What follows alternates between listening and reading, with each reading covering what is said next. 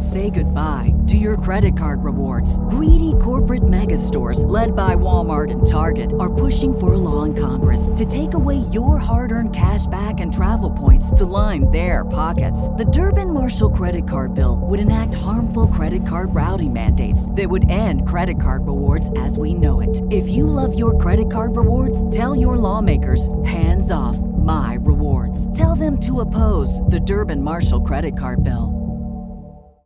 Save big on your Memorial Day barbecue, all in the Kroger app. Get half gallons of delicious Kroger milk for $1.29 each. Then get flavorful Tyson natural boneless chicken breasts for $2.49 a pound, all with your card and a digital coupon. Shop these deals at your local Kroger today, or tap the screen now to download the Kroger app to save big today. Kroger, fresh for everyone. Prices and product availability subject to change. Restrictions apply. See site for details.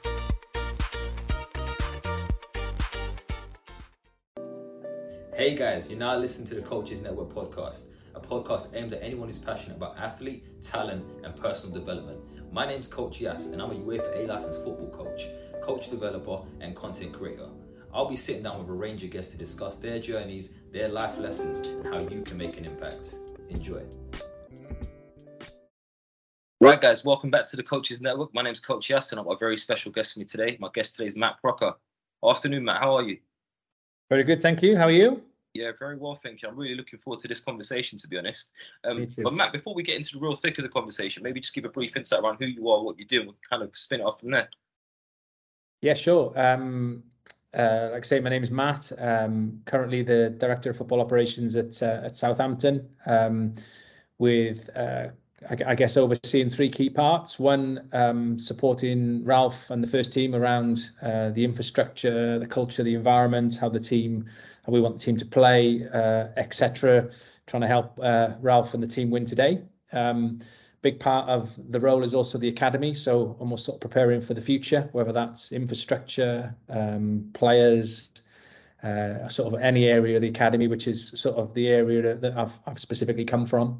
And then the final piece of the jigsaw is our expanding women's and girls programs. So supporting Marianne Spacey-Kale, who's our head of women's and girls program in making sure we're developing our women's and girls structure. Awesome. You talked about being a director of football operations. Now, you don't just fall into that. So where did that journey into getting to this point of your career start? How did you get into football? Where did that begin?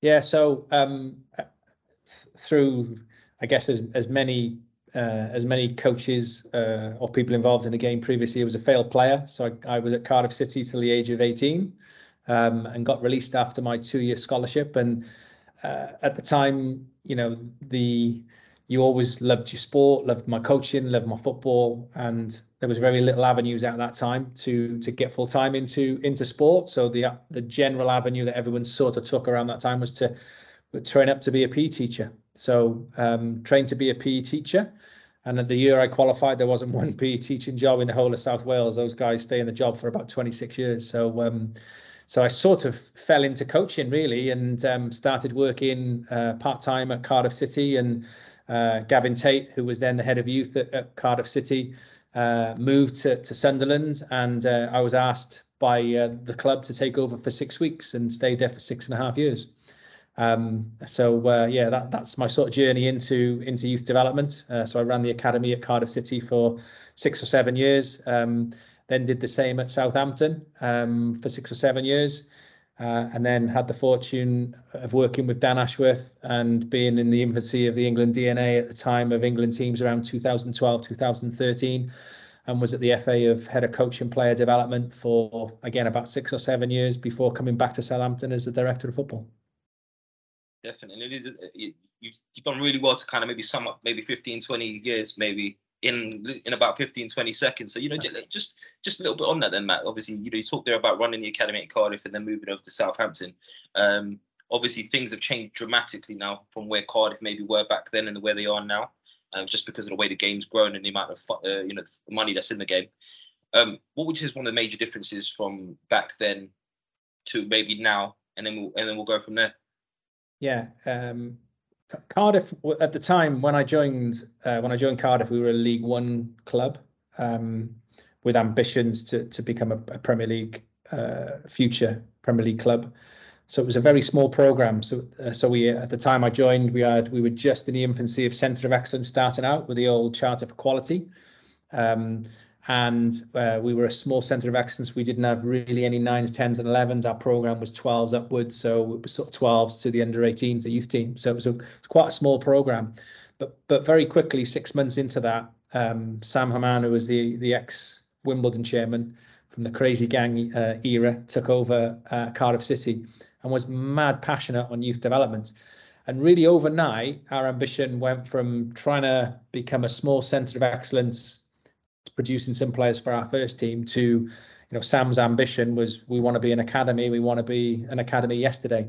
So when I think about the differences then to now, obviously the size of the staff pretty much we had quite a small staff. So, one youth team coach.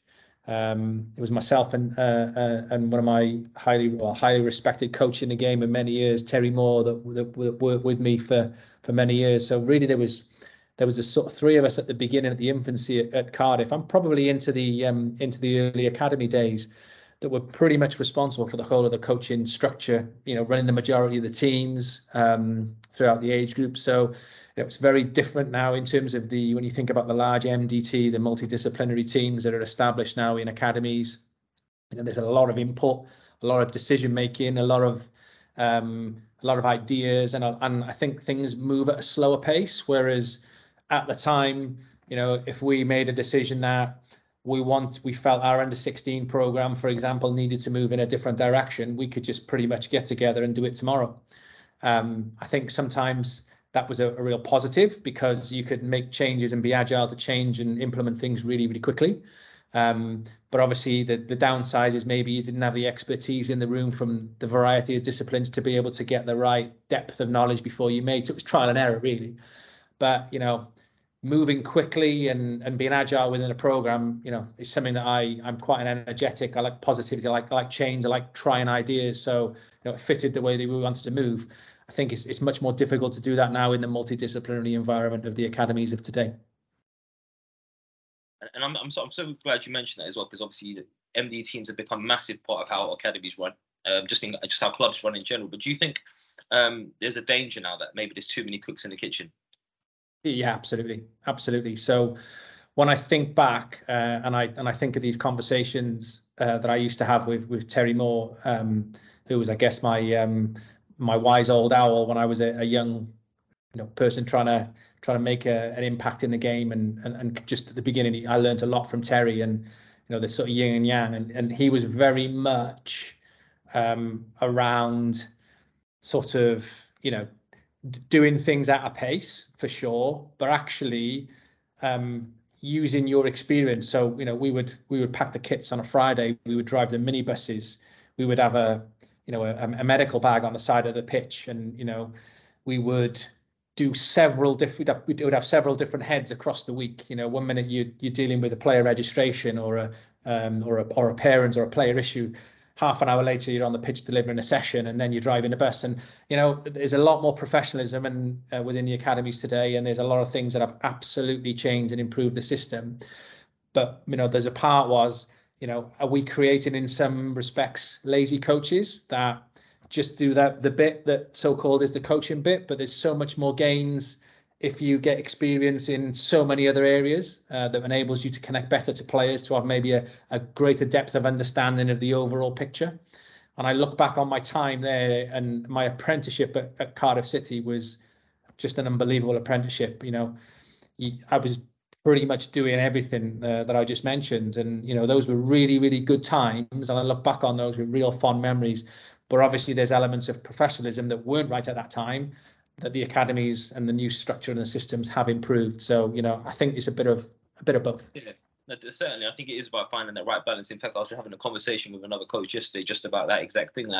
So maybe some of the newer coaches that are coming through now, they don't really have that same grounding, where they have, maybe if you'd even just look at grassroots coaches as an example, even the simplest things of having to put nets up and all of that sort of stuff. It's like they come up, they show up, and they just put on a session and they go home. And it's just like they don't really get that other insight that actually, like you said, could be a massive part to play in terms of how well they connect with their players and how well they, appreciate different things that go on within the environment, even down to, right, what are the parents experiencing, how having those conversations. So I think it's spot on. So just, you talked there about obviously the infrastructure changed massively in comparison to what it was back then and what it was and what it is now. And how did that then change, then moving into, going from Cardiff to Southampton? Because obviously Southampton have got a rich history of producing young players. How did that change for you in terms of, how you maybe then had to approach things? Because obviously I would anticipate that in an environment that's had a lot of success in one particular way, if a new kind of leadership team comes in or a new person comes to take over, that it's very important that we don't veer too much in the direction of revolution, but more kind of evolution. Yeah, it's a good question. And I stepped into some really big shoes. So Hugh Jennings and Malcolm Elias, who have now gone on to great things at Fulham, were here for many years. And Southampton, as you mentioned, has always had a rich history of producing players through its academy and turning those into Premier League and world class players. And they were big shoes to step into. And as I mentioned, Cardiff was, we were an academy program at the time I left, but I would probably view us as a small academy, whereas Southampton were much more established, had more staff, had been a Premier League club recently, but had just dropped down to the Championship. Very much experienced staff. So George Prost was our French under-18 youth coach, and for me to work, I'd only ever worked with Welsh or English-based coaches. So to have a French, really experienced French-based coach, Stuart Henderson, really experienced at the club, was our reserve team coach at the time. Huge credibility in the game and huge experiences. And it was me, probably, how old was I at the time? Maybe 20, late 20s, coming in, still wet behind the ears, only really ran or facilitated the run of one program. To come into that environment was a real challenge for me. And I made many mistakes, as you would do, being young and inexperienced at that time, thinking you knew it all and thinking your ideas, you wanted to implement them straight away. And it's really interesting. So I used my experience of coming back to Southampton now 3 years ago, and sort of looked at myself when I first came into Southampton, and this time around took much more time to observe, to get to know, to glean feedback, to understand the culture, to understand the environment, before going off and sort of changing anything. And I think I've done a much better job at that second time round than I did first time round, where if I'm honest and look back at myself, I made some poor decisions in that first year that rubbed staff up the wrong way, and I didn't maybe have the level of understanding before I made the changes that I thought were right for the club. And I still think they were coming from a position of wanting to make the program better, but the way I went about it, the speed of change, and I spoke about the sort of early days at Cardiff being agile. I went into a different environment and maybe didn't appreciate the environment as it was, and try to enforce what my values and what I thought on the environment.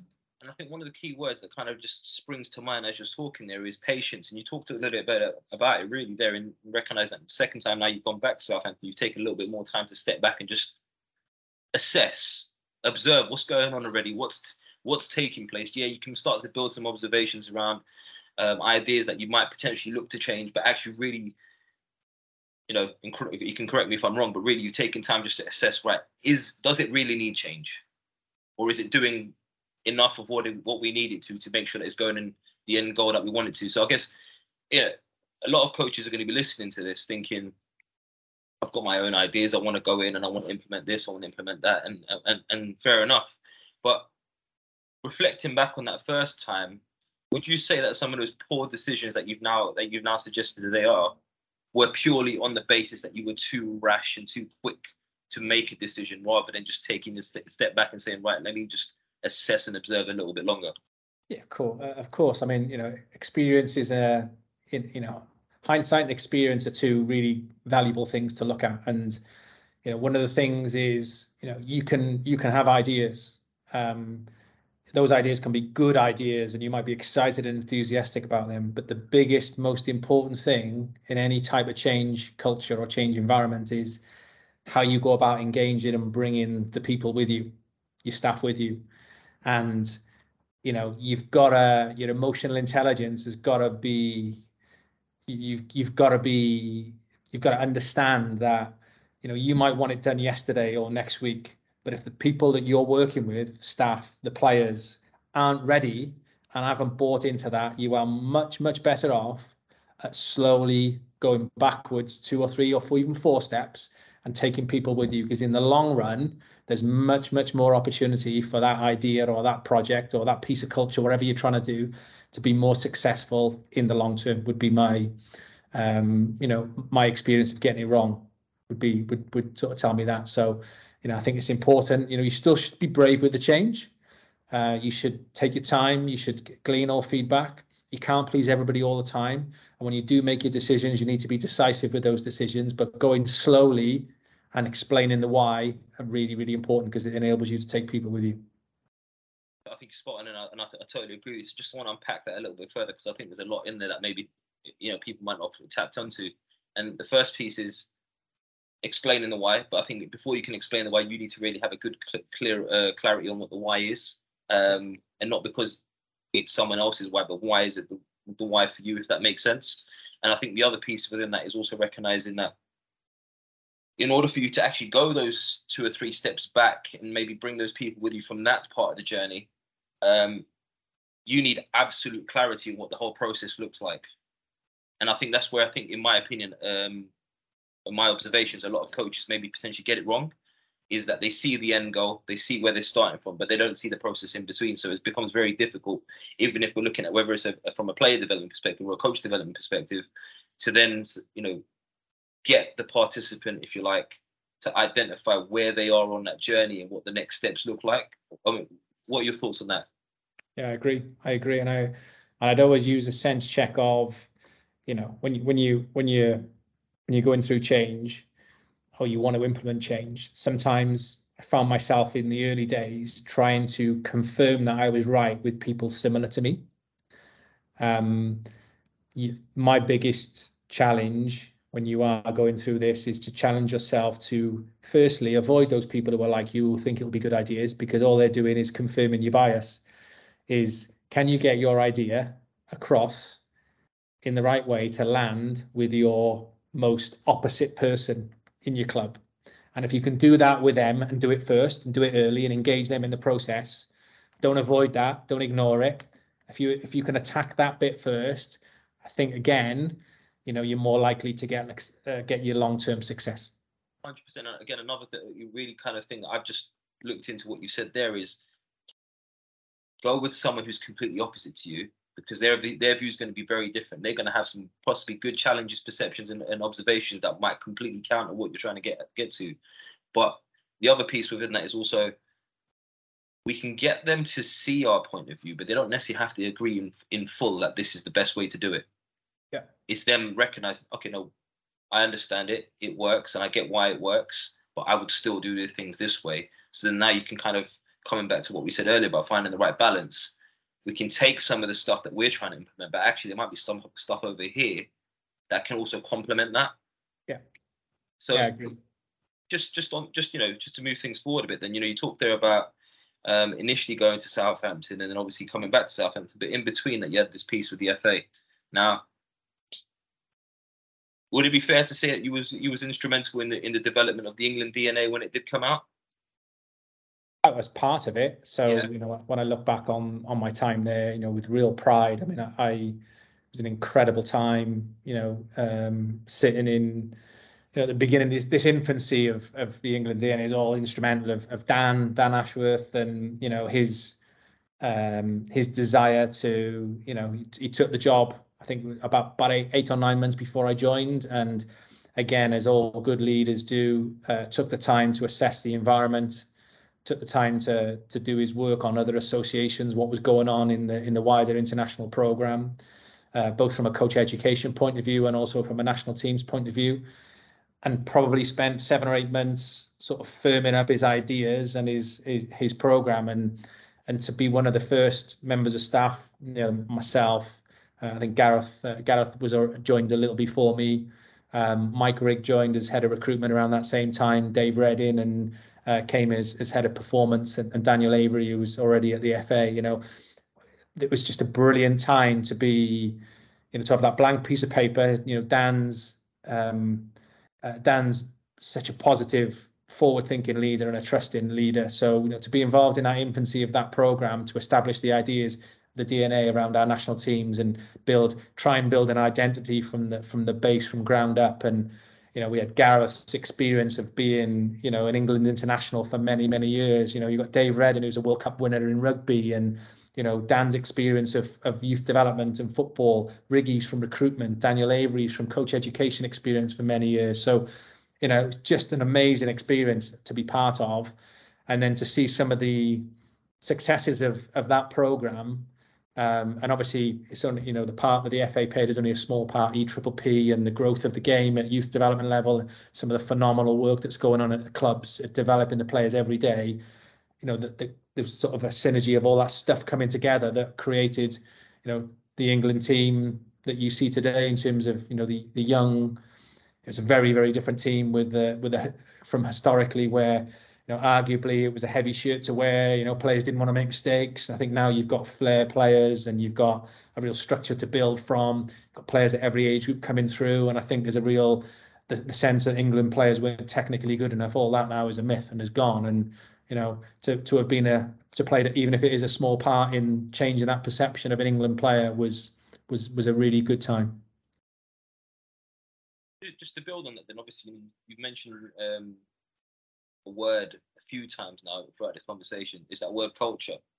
Now, you've also mentioned that in that process, you've gone in. Dan Ash's base is right. We've got a blank slate.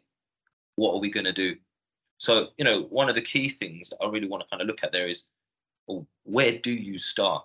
Because there's going to be a lot of clubs that are trying to do their own, build out their own D.N.As from scratch at times. And some people, we talked about earlier about not necessarily always revolution, but sometimes evolution.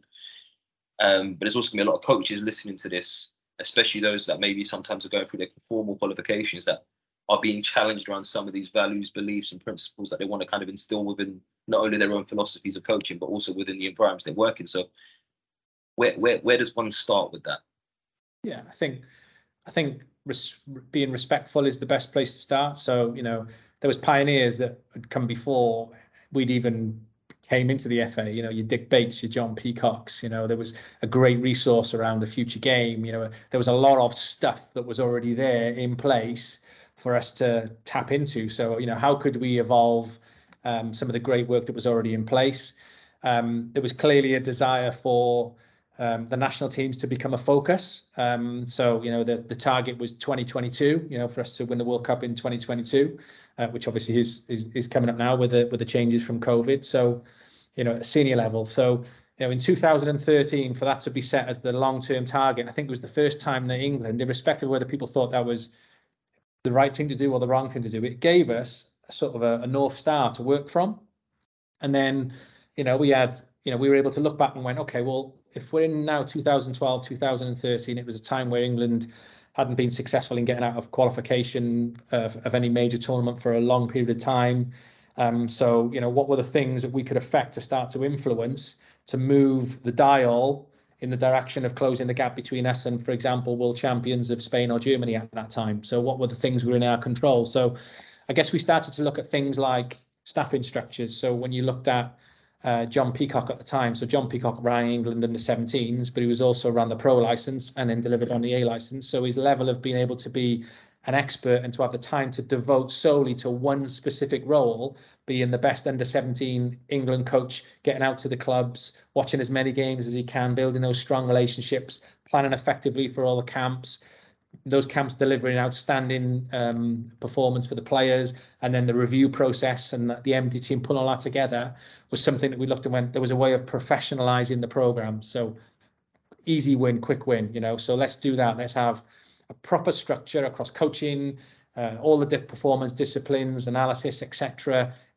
player education. Let's professionalize the structure, because it was at the time, it was an underinvested in program where, a lot of brilliant experts, but they only were given a tiny piece of time to be able to really influence what was going on.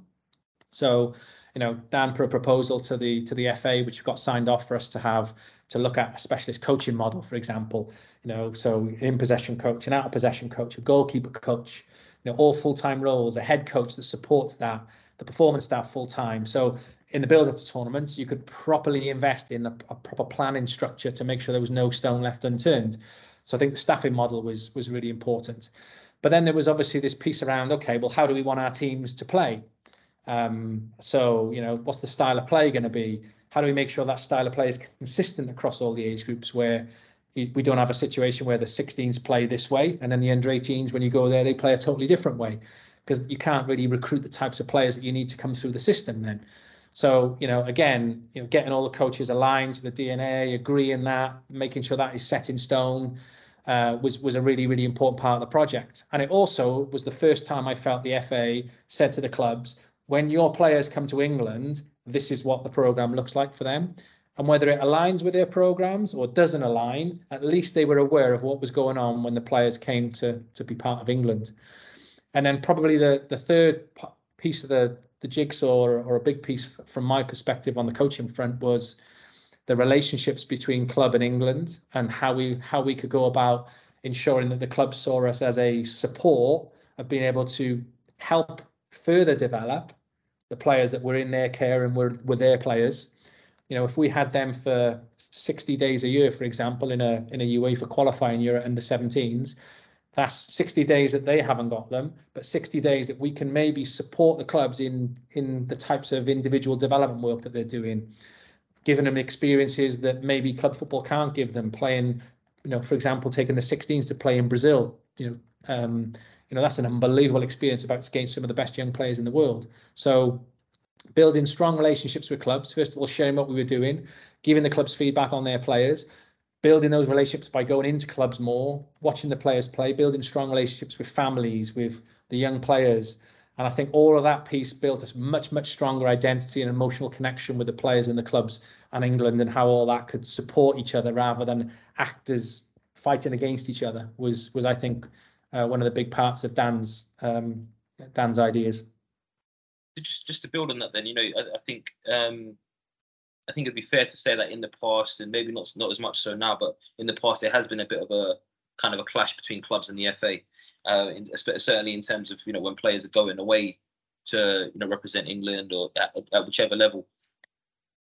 What were some of the things that you found to be some maybe consistent across the board? And obviously you've talked there about saying to the clubs, this is how we're going to do things over here, just so you're in the know, if you like. Did you ever get any sort of maybe requests around particular players, around how to maybe support them, and what kind of support then maybe club would want you to give those individuals?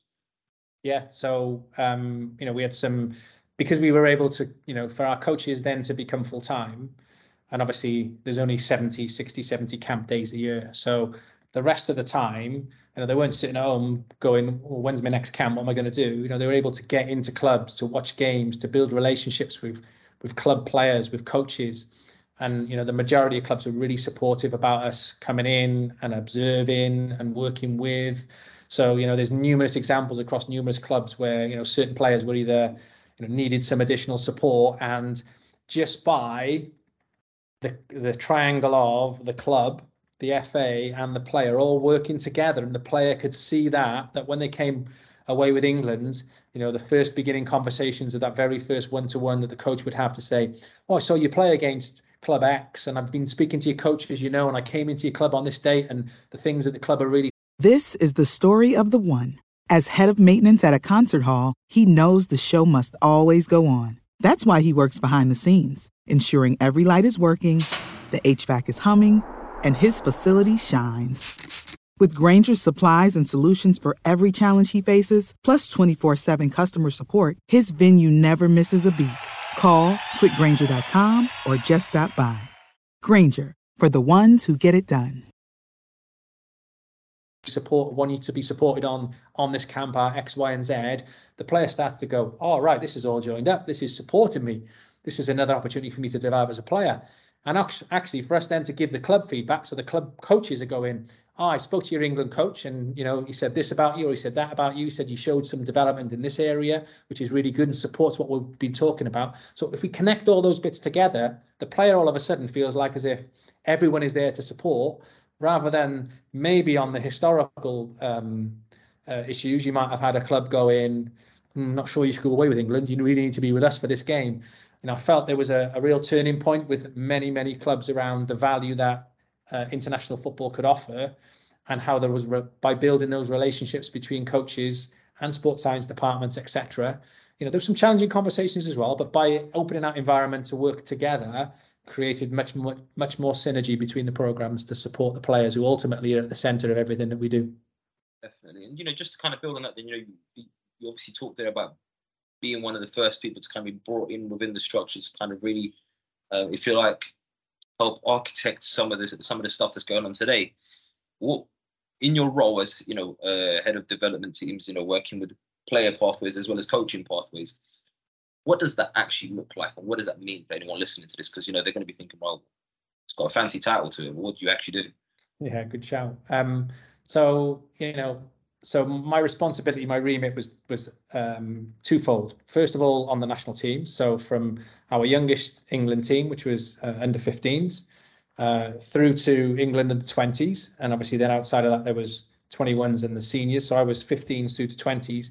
My job was to make sure that we created a clear identity, of how we always use sort of the 5 who we are. So our culture, how we want our England teams to our players to act, behave, what we want the culture and the environment to look like, how we want to play, how we want to support the players, how we want to coach them in terms of create an environment of player ownership, what our environments on the pitch, off the pitch needs to look like. So there was a lot of training and development in the early stages, those first sort of 2 years really of I guess supporting the coaches to understand how we wanted the environment to look. And some of those coaches had to change their style, simple as that. So Dan used to have a saying, change the people or change the people. So, we would go in a certain direction, and we wanted our coaching to look like a certain way. We wanted to create environments where the players took ownership and had a view and an opinion. And, it wasn't just the coach tell all the time, even though there was times when there is an important that happens.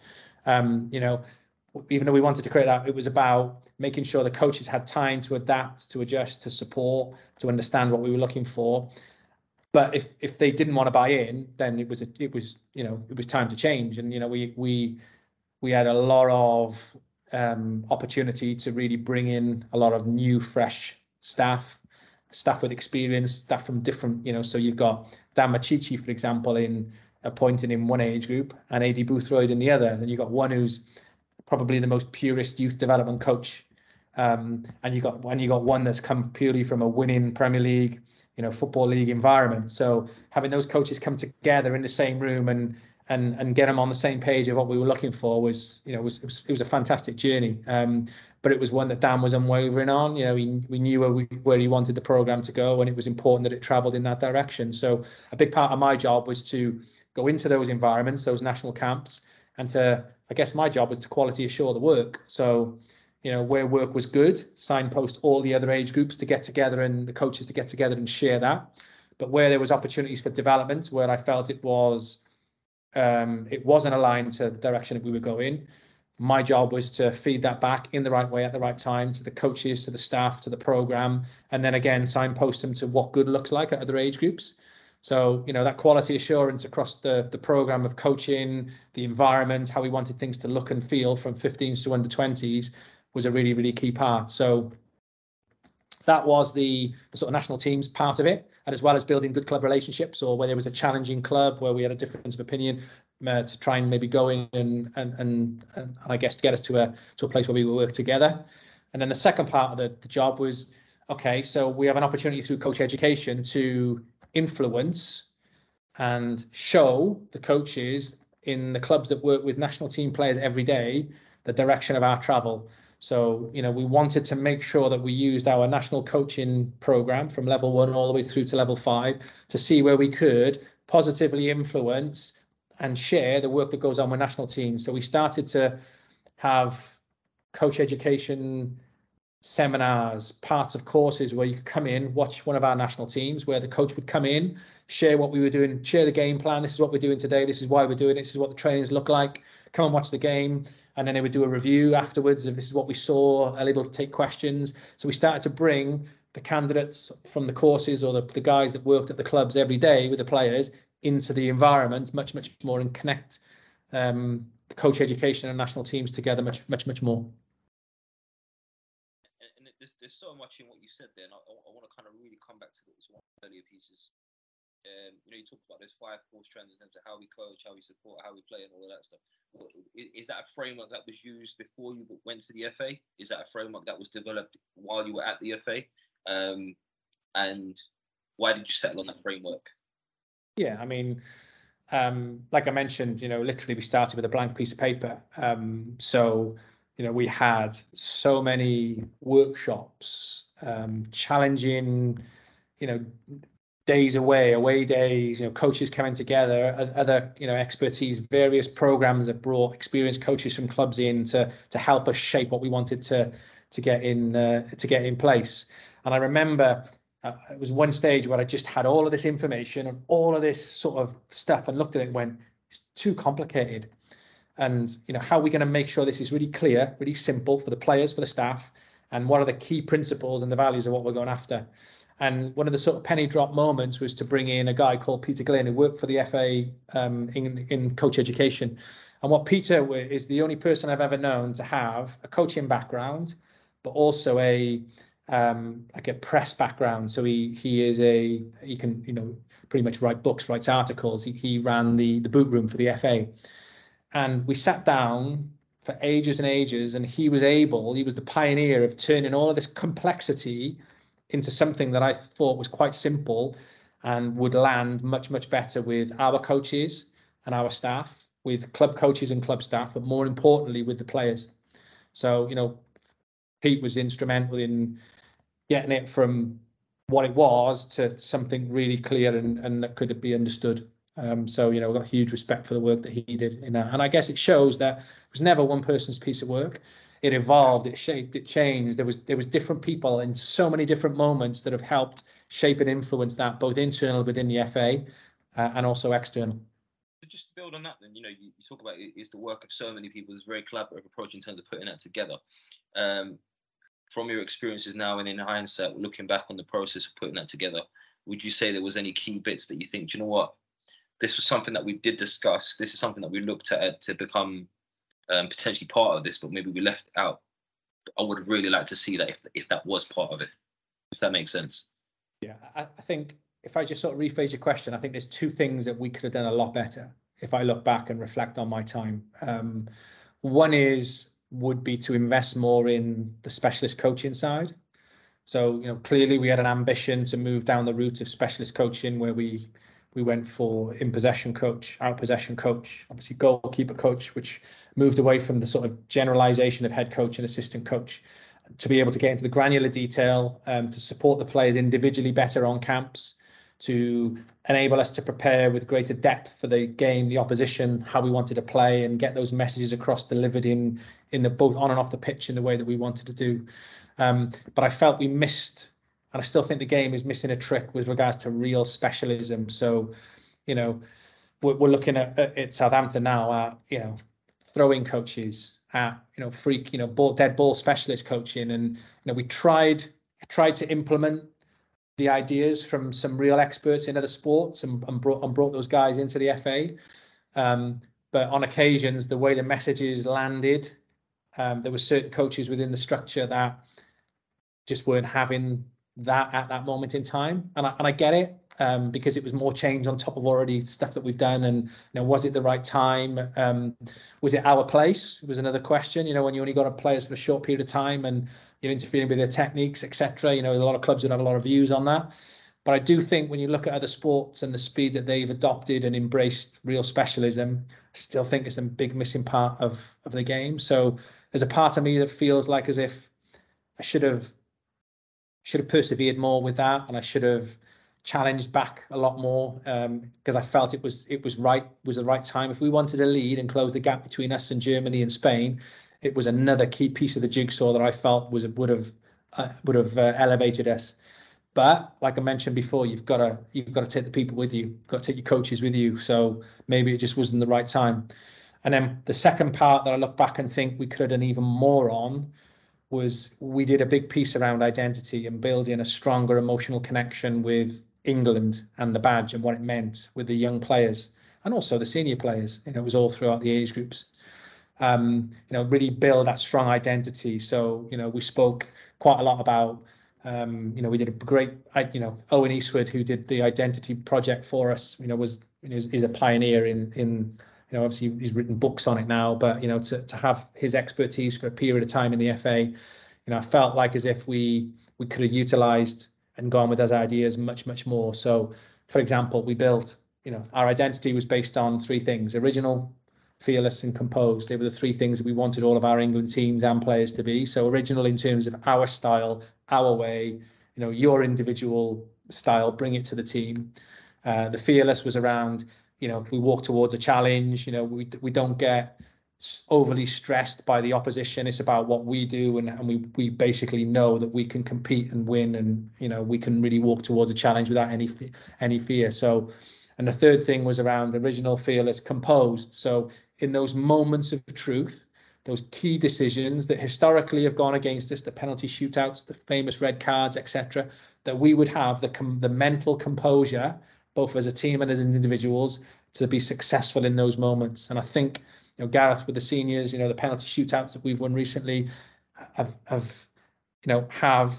helped, I think, cement that sort of composed nature. We have changed. There's the England players, I think, now feel like the shirt's lighter, that they feel more confident walking into those environments. And I think we could have reinforced the culture much, much more. We could have told better stories. We used great examples. So we took the England under-16s to Mexico, to Brazil with Dan Machichi, and Dan was passionate about camps and players, and we got John Barnes into Wembley before the kids left to talk about the Maracanã and the winning, and the kids were just like bowled away. And we think that there's a generational difference, yes, but having John Barnes in, and all the kids now, they Google, they know who it is, and for him to tell his story about the success of the Maracanã, the last time we won in Brazil, and for then those kids to be going to Brazil the following day to go into that environment, I just felt like we never really did enough of that type of emotional connection and identity. We could have done much, much more with that. And, I felt, the coaches bought into that, but we could have done a stronger piece around the staff, the coaches, and also the players in building a much, much stronger identity. Even though we did it well, I think it's a massive lever that we could have pulled on. And I think the key thing I'm really hearing there is it's about inspiring. That inspirational piece, and there's a lot again in what you just said there. I want to kind of unpick some of it. So if I go back to the phrase that you've used a couple of times, that you want to take the coaches with you. You also mentioned earlier that obviously about making those changes, that there's going to be some people that, well, they just don't buy into it. So Dan Ashworth's phrase of change the people or change the people, how long do you give that, and what do you recognize as buy-in? Right, because there's a lot of coaches that are probably listening to this right now, have been in situations, maybe even in situations now, where they're in an environment and they're being challenged or tasked with working in a way, but maybe they're not fully aligned with. And sometimes that could be they just don't understand the vision. So now, again, is the leader coming back those few steps to help me show where the vision's going? Or it's sometimes, I get the vision, but it's just not what I want. Or sometimes, actually, I'm really on board with the vision, but I just don't know how to be part of that, because I haven't had the experiences yet. So, where do we go with that? And obviously, that there's such a subjective piece around it. Yeah, I mean, you could use it with your players. You want your centre back, for example, or your goalkeeper to play to play more out from the back. You can't just sit down with your goalkeeper and say, right, as a team, we're changing how we play, and we're really going to build from the back, and you're going to be a key part of that. And and expect the following game for that to be perfect. The same that you can't expect your coaches who you might fundamentally be asking them to change their principles and buy into this player ownership piece. You can't expect that change to happen overnight. But what I do think as a leader, the biggest part of you as a leader is to invest the time in explaining the why, explaining, going over it and over it and over it again. But you've still got to have the level of emotional intelligence to sort of look at the situation and go, I don't think there's ever a set number of time. You can't say, I'm going to give it 6 months. If you can see that there's investment, if you can see there's people trying, that there's growth, that there's change, and that change might be small to start with, but if you can see that, and if you believe, and your emotional intelligence will tell you how much, you'll be able to get a sense of how much that individual, that coach is trying, or that player is trying. You persevere and you keep going and you keep going. If you get the opposite, which is, somebody that's absolutely anti, I think it's always the 3 strikes and out. You try again, and the third time, if it's still the same, your emotional intelligence tells you that, there's a famous saying, how long can you water dead flowers? If there's only so much water you can keep going back and trying again. If there's that individual is not prepared to change. So, I think it gets to a stage where you then have to have a difficult conversation. And I'm so glad you said that. And I think it's a great way to put it around how long you water dead flowers. So I guess, one of the key strands that's really come up for everything that we've talked about is constantly about setting the environment, developing that environment, building a culture, setting a culture, and sometimes from scratch and sometimes building what's already in place. So,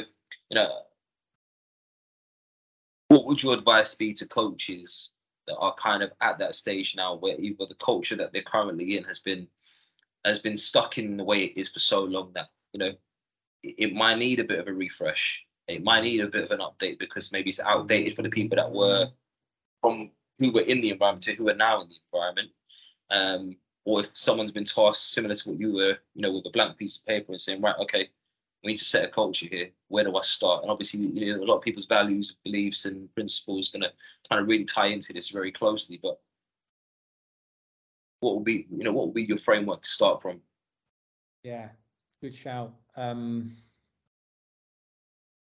We've got a little. Our psychology team here has got a model which is assess, accept, adapt, apply. And even though we use it as a psychology model, I think about it quite a lot in terms of, I think, either decision making or change.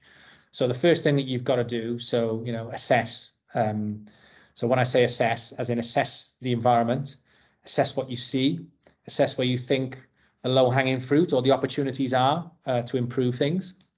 And, don't always do it through your eyes, seek feedback from others. Actually engage your players, engage your coaches, and and listen. I think listening is a massive you'll have a bias, you'll have an unconscious bias when you go into those conversations because you're waiting for the bits that you want to hear that align to what you think the program's going. But are you really, challenge yourself to really listen, challenge yourself to really listen with an open mind and really get an assessment of where the environment is. I think the next bit is about accepting. So accepting, like I mentioned, the things that are fundamental, the blocks that are in place that form part of what the club or the infrastructure is all about. But also identifying where those low-hanging fruit that I mentioned and where the real opportunity for change or improvement or success is. Then you've got to adapt. So what I mean by adapt is to get your message across, don't always think it will land the way that you want it to first time. And don't always think that you'll land the message in the way that you want it to land. Some people will get it first time from being in a group setting. Other people you have to invest in one-to-ones, in a formal process. Other people will want to walk around the pitch or a chat on the halfway line. You've got to be prepared to be agile and change your style to meet the needs of the individual or the people that you're in front of. And then, the final bit is about, once you've followed all that process, apply, as in, be really clear on what you're going after and remind people, reinforce the messages every day. And the one thing I would finally say is make sure you catch people doing it well. So when you do catch people doing it well, reinforce the positivity, the changes that you want to see, whether that be from the players, from the coaches, from the environment, whatever it might be. Don't always look for moments to catch people out. the best way is to, I always thought Dan Machici at the FA was a genius at it with 15-year-olds. Catch them doing it well and reinforce that behaviour, because you will get it again and again and again then. So that would be my model. No, and I think it's a great way to look at it. And just on that final piece there about catching them doing it well, I do a lot, as I mentioned before, and I do a lot of stuff around coach education, coach mentoring, coach development. And then one of the key things I always say, right, when we are looking at players as an example and we're offering them praise, are you really giving them praise, or are you giving them? Are you only giving them praise? Or are you giving them understanding too? So it's recognizing that, yeah, well done is great, and it will have an impact. But actually, well done. I love the way you did this. Probably has more of an impact. So can we not just praise them, give them recognition as to why they're being praised? Yeah. And I think that piece is just what if you really want to have that impact and be able to get them to self-assess, self-diagnose, and then reinforce it for themselves, they need to really understand the why is what essentially what we talked about earlier, and it's just reinforcing that message. So, as human beings, it's human nature. We all like a pat on the back. We all like to be told well done. We all like to be reinforced and that positive behavior to be reinforced. But again, it's just making sure, I think you hit the nail on the head. Be specific with what you're saying. So, well done. I really liked how you blah blah blah. Did that. Oh, I love the way you picked up that bag, the kit man, and helped the kit man out, because it reinforces the culture that we're trying to breed here, where we're all in mentality that we've got. And I think whether you're a 35-year-old professional player with 15-20 years experience, or you're a 15-year-old child at the beginning of your journey, they both want the same things. They both want to be told when they're doing well, to make sure that those behaviors are reinforced, and also to continue to develop and become the best they can be. So, and I also think there's an opportunity to also do that in the team environment. And I know sometimes, you have to be careful and get the emotional intelligence around the group, but especially around cultural things. So, again, some of the England coaches that I look back on, Steve Cooper in particular was fantastic at reinforcing cultural messages through the team, but picking out individuals, but also he would have teed those individuals up to know it's coming within, and he would just be able to reinforce that within the whole environment. And I always felt that was really, really, a great strength of his in identifying, reinforcing the individual, and then finding the right moment in time to then show how that moment is impacted on the whole group and share it. So some really good storytelling from him. Just a quick one on that. You said that obviously if you'd identified individuals, he'd let them know it was coming. What do you mean by that? Well, so for example, if if I give the kitman example, so there was one player that stayed behind and cleared the change rooms, or there was a bottle left on the side of the pitch, and they were that one player that went to collect it and pick it up and put it in the bin. So he would reinforce that with the player by saying, look, that what you just did there, or I just saw you pick up the bottle off the floor. I know it was left by someone else, but we're all in this together. That reinforces the culture. It'd be great if you can continue to do that. We really appreciate you doing that for the team. And by the way, what I want to do tonight is I want to just I'm going to give a couple of cultural examples of things that have done well. And I might just ask you one or two questions just around why you picked that bottle up, or what, why you felt that was important. So if you can just have a little think about that and reinforce it in the meeting, that'd be great.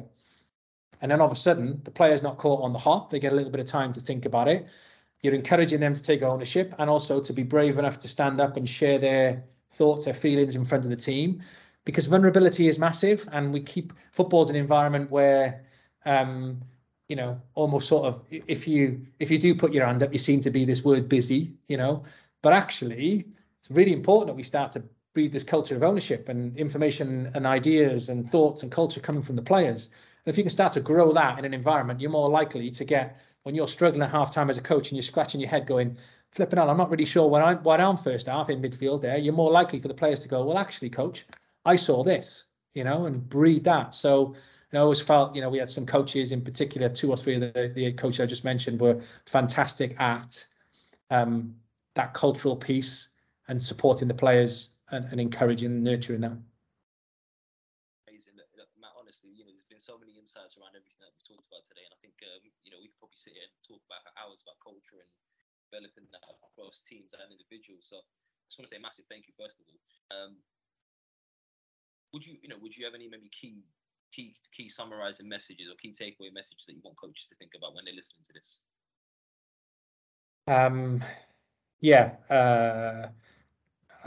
We've talked quite a bit about culture today. Culture is important. So, a lot of coaches get obsessed with training sessions and style of play and, did my session work?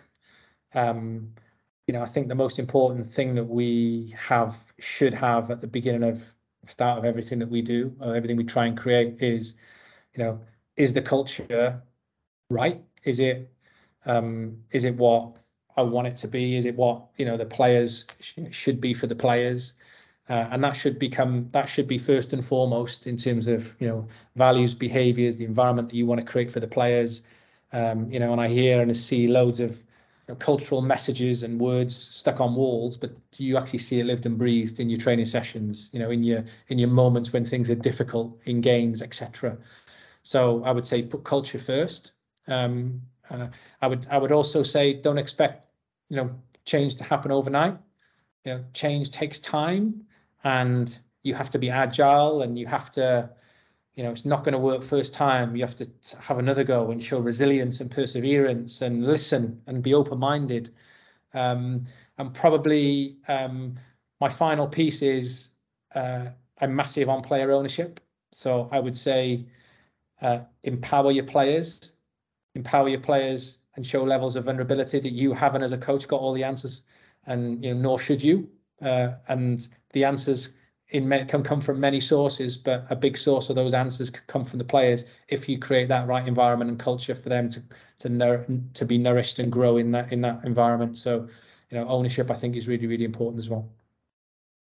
Amazing. I think that's a great way to kind of to tail it off, really. Matt, I really appreciate your time today, and I'm sure there's going to be a lot of people listening to this right now that are really good. They're probably going to replay it, to be honest, a few times, because I think there's some real nuggets in this one. So no, thank you for your time today. I really appreciate it. You are more than welcome. It was good to speak to you. Likewise. Okay, take it easy. Well, there you have it, guys. Another episode of the Coaches Network podcast, where our aim is to bring the world of athlete, talent, and personal development together to just one platform. And you can help us with that mission right now by sharing this episode or any of your favorite episodes with everyone that you can think of. You can tag us in those mentions as well on Instagram at the Coaches Network or on Twitter at the Coaches Net. We look forward to hearing from you. Let us know what you thought about today's episode. And until next time, guys, take care.